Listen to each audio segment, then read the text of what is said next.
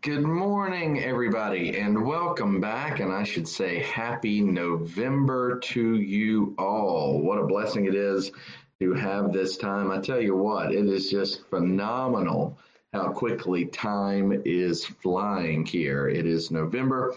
Hope that everybody had a great Monday yesterday. And we are just blazing along here in the gospel according to John. Where we are picking up is in John chapter 12, verse 37. Yesterday we came together and we talked about how the crowd has gathered. Jesus has entered into Jerusalem. He's received this greeting as a conqueror coming in to claim his throne and all these different things. And yet, we talked about the fact that Jesus very clearly told the people what was going to happen, how he was going to be crucified. Yet the people couldn't accept it. Yesterday, we talked about why they couldn't accept it. In part, we got the first part of the answer yesterday. We get the second part of the answer today, the fuller answer as we continue along in John 12. However, the warning that we get from the people, at least part of what's going on here, is they want the Messiah, right? Jesus is the Messiah, but Jesus is also the Son of Man. And certainly yesterday we just didn't have time. I didn't get to this concept. The Son of Man is a term that is used throughout Scripture. It is used in relation to the Messiah, most certainly, but also it is used to describe humanity. The one thing that we didn't get to yesterday that I wanted to get to yesterday was the necessity of Jesus's humanity. Jesus had to be 100% human. Had to be. Because if he wasn't, he couldn't represent anybody on the cross but himself. Right? We needed a representative on the cross. And so Jesus refers to himself as the Son of Man. Now, also, as we talked about yesterday, you have this apocalyptic literature stuff. Maybe that's some of what's going on here, where they had the two main characters, the Son of Man, who was the fighter down in the trenches, the one that was bloodied and won independence from Rome, however, died in the end. And then you had the Messiah, who was like the general on the hill that went on to rule Jerusalem. That was what was really popular in that time between Malachi and Matthew. Jesus, when he talked about being the Son of Man and dying, especially when he talked about being lifted up, which meant he was revealing that he would be crucified, people just couldn't stomach that. No, they wanted immediate relief right then, right there. They wanted Jesus to come into his kingdom. It's not only these people. There's a reason that we see the disciples fighting on and off again, all throughout his earthly ministry. Remember what the disciples fought about? We don't see it in John. We see it in the Synoptics. They're all fighting about who will be first when Jesus comes into his kingdom. Y'all, they ain't talking about heaven. That's not what they're talking about. They're talking about when Jesus takes over Rome or overthrows Rome, becomes king of Jerusalem or emperor, whatever he's going to be. They all want to be first. They just don't get it. They don't understand. However, the disciples hung in there by God's grace. These people, however, they wouldn't believe.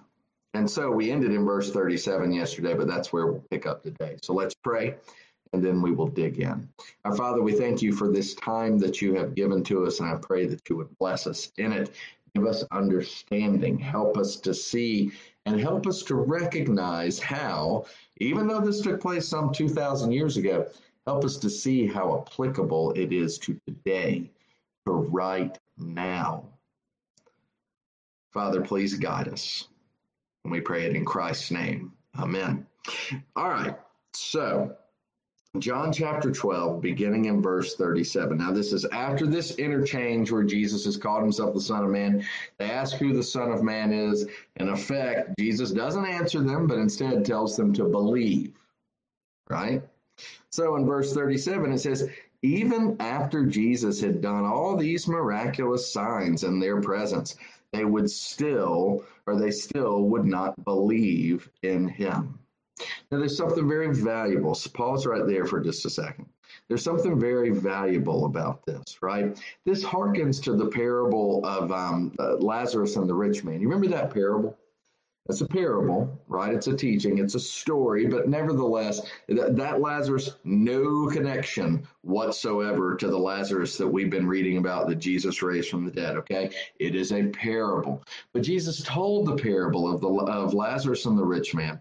The rich man, in essence, had received his reward on earth. Lazarus was the beggar. He longed to eat from the table scraps of the rich man, but the rich man had no compassion. Both of them die. Lazarus goes to heaven. Rich man goes to hell. The rich man then starts pleading with Abraham to dip his finger in water and touch his tongue with the tip of his finger because he's in agony, right?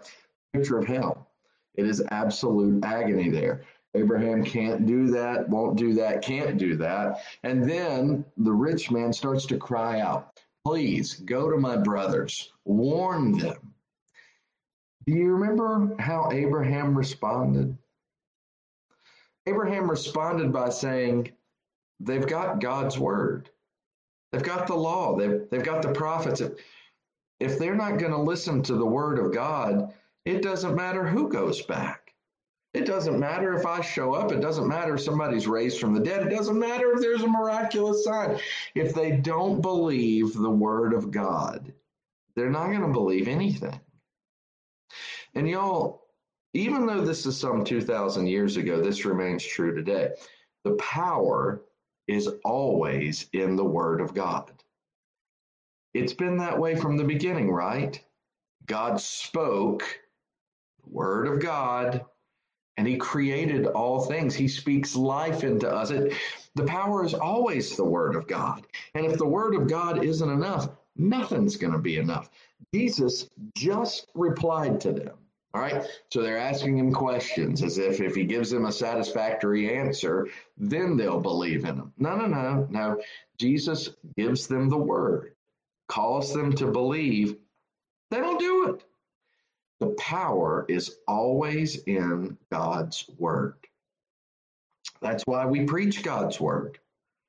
That's why we do what we do. That's why the tactics of this world, y'all, you see these gigantic mega churches coming up, and you see that the back door is just as big as the front door, and it's this human recycling center of people that are in and out, and they get there and they hear the promises of the world, and they're never fulfilled, and then they end up leaving dejected. And there are so many people that identify with Christ but don't really belong to him. Why? Because they don't hear the word. They don't believe the word.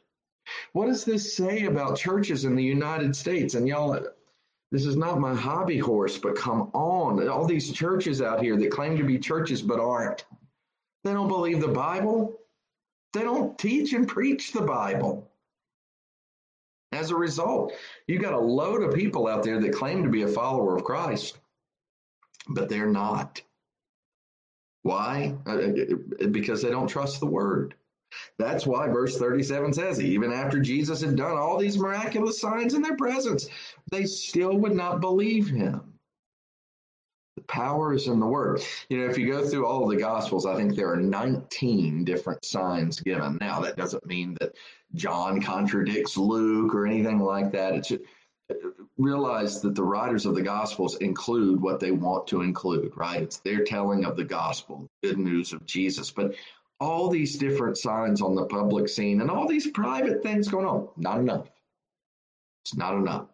It's the same way in the world today. Trust me on that.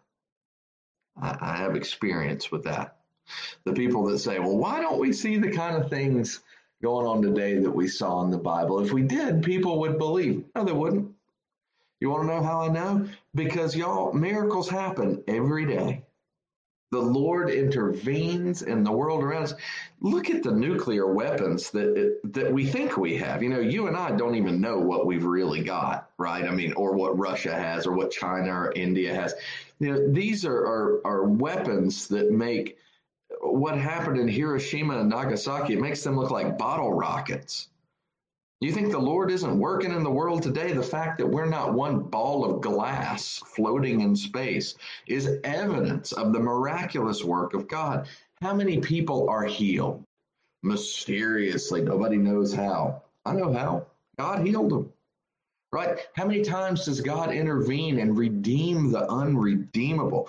How many times does God build his church? Look at what's going on with the church in China, in India, in Africa. This is all miraculous, and the world doesn't care one thing about it. Just like they didn't care one thing about the miraculous signs that Jesus was working.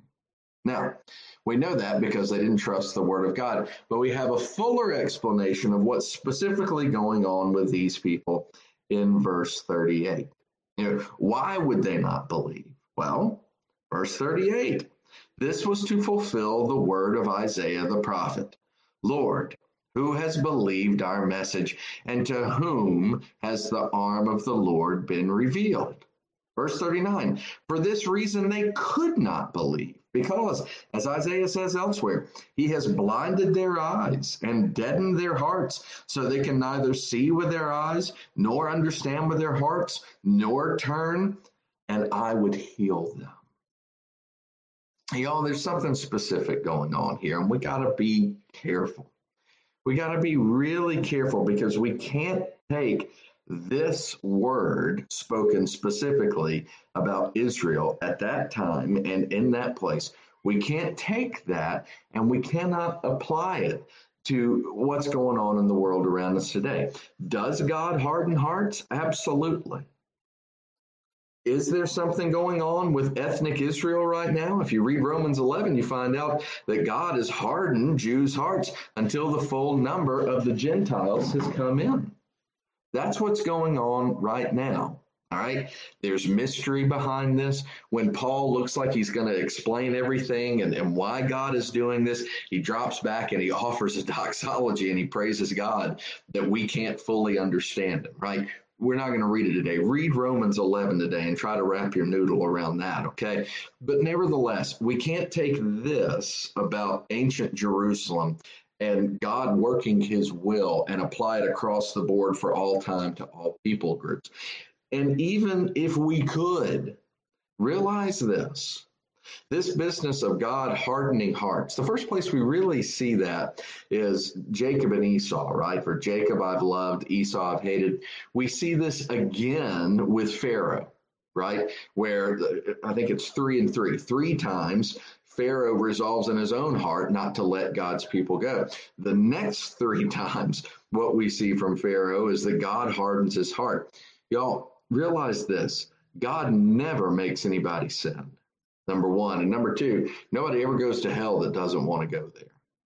I'll say that again. Nobody ever ends up hell that doesn't want to be there. Now, they may not say it. Not everybody is Bon Scott from AC/DC singing about a highway to hell, or other rock and roll references I could use that glorify hell. Not everybody is that bold about it. But when we reject Jesus Christ and when we turn our backs on that which we know to be true, Romans 1 says God's law is written on our hearts. That's why you can go to the deepest part of the Amazon and everybody knows it's not right to murder people, right? So you take all of this into account. We're willfully wicked. We need no help sinning. So realize that this hardening of hearts that is spoken of here really points to what God does in not giving us grace. And it's God's choice. He gets to choose who he gives grace to and who he doesn't. And you might say that's not fair. And I would agree, it's not fair. Everybody belongs in hell. Every single one of us. None of us deserve to go to heaven. And yet, because of Jesus Christ, God saves some of us. Now, that's for a different topic, a different time. And if you have questions about that, write me here or call me, whatever. If you're at Old Providence, come and see me and we'll talk about this.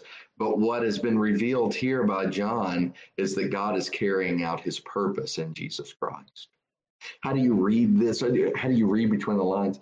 See this for what it is. God is working and bringing his son to the point that he will be the sacrifice for all those who trust in him. We even find out why Isaiah prophesied these things. And the reason you might say, well, how do you know God is doing this just for Jesus to be sacrificed? Not verse 41. Isaiah said this because he saw Jesus' glory and spoke about him. Now, this verse is extremely important, y'all. It's extremely important for two reasons. The first is what we've just been talking about, that God hardened hearts and that God paved the way for his son to go forward and to be the sacrifice for his people's sins. That's why that's very important. It's also very important because if you ever wonder about Old Testament prophecy, right? For instance, at Christmas time, I can tell you, I'm going to talk about Isaiah 9. It's one of the most important passages in all of God's word because it prophesies Christ. If you ever think, is that a stretch? How do we know that Isaiah is really talking about Jesus? Because God tells us. And God tells us right here in John 12, verse 41, Isaiah looked forward by God's grace and power and saw Jesus' glory. And thus he prophesied. Now we find something interesting after this. After it talks about God hardening hearts and that sort of thing, and the way being paved for Jesus to be the sacrifice, we find out something interesting. Verse 42, it says, yet, this is in contrast to those who refuse to believe. It says, yet, at the same time, many, even among the leaders, believed in him. Now, pause right there. You might say, well, that's fantastic. You got people following Christ here. They believe in him. But realize, y'all, there's a difference between belief and faith. Belief is the idea. Faith is the action that follows up the idea. Again, verse 42, yet at the same time, many even among the leaders believed in him, but because of the Pharisees, they would not confess their faith for fear they would be put out of the synagogue. And we see the real issue at play here. For they loved praise from men more than praise from God. This is where we're going to pick up tomorrow, but we see this idea at work here that is still at work today, where there are people that really believe that Jesus is the Son of God. There are people that really know he's God. There are people that really know they need to trust in him, but they don't. Why? It's a big question.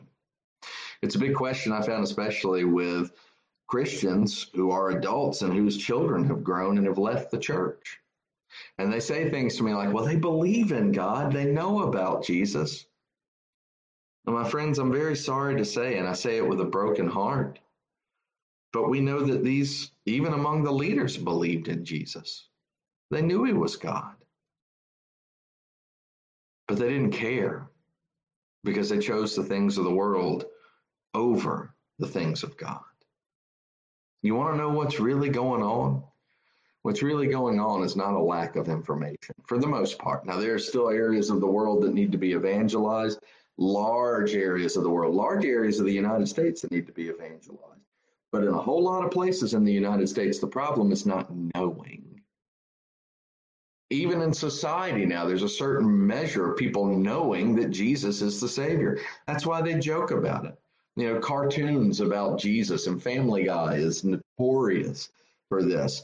Seth MacFarlane, who does Family Guy and a lot of the stuff, people say, oh, it's just hilarious. Well, not the stuff they do about the Lord. There's stuff that is absolutely blasphemous that they do. And Seth MacFarlane pretends as though he's all edgy and, he's got this liberal thing going on where nothing's out of bounds. He's never done a cartoon of Muhammad. You know why? Well, Charlie Hebdo in Paris would be happy to tell you why. Nevertheless, I digress about all this stuff. The problem is not knowing. You see, there wouldn't be cartoons about Jesus. People wouldn't make fun of Jesus. There wouldn't be country songs about Jesus if people didn't know. The problem is not knowing. The problem is doing. The problem is not knowing. The problem is trusting. Not an issue of knowledge. It's an issue of faith. That's what's missing. That's what's missing here. And with that, we'll pick up there tomorrow. Let's pray. Our Father, let us not be guilty of knowing, but not doing, of understanding, but not trusting. As it was then, so it is now. The power is your word. So let us turn to your word again and again, that we would be captive to it, that we would be transformed by it. Oh, Father, forgive us for our doubts. But we thank you so much that we have forgiveness in Jesus Christ. Draw us to yourself through and by him. Help us to evaluate ourselves. And not only ourselves, but our situations that you place us in, the opportunities that you give us to testify. Help us to see what's really going on and to live in light of it. Please guide us by your Spirit, and we pray it in Christ's name. Amen. Well, I'd like to thank you all for being a part of this time. Lord willing, we'll be back tomorrow morning at 7 a.m. Kim Lunsford's service is today at 11 o'clock at Old Providence. But again, thank you all so much for your kindness and your encouragement of the family. I see this morning we've got Alice here and Becky, and there's Monica and Christine and Elizabeth and Rose and the other Becky. Again, thank you all so much for your support. Those who commented, those that will be here, I'm grateful for you. Lord willing, we'll see you tomorrow morning at 7 a.m. Until then, have a great Tuesday.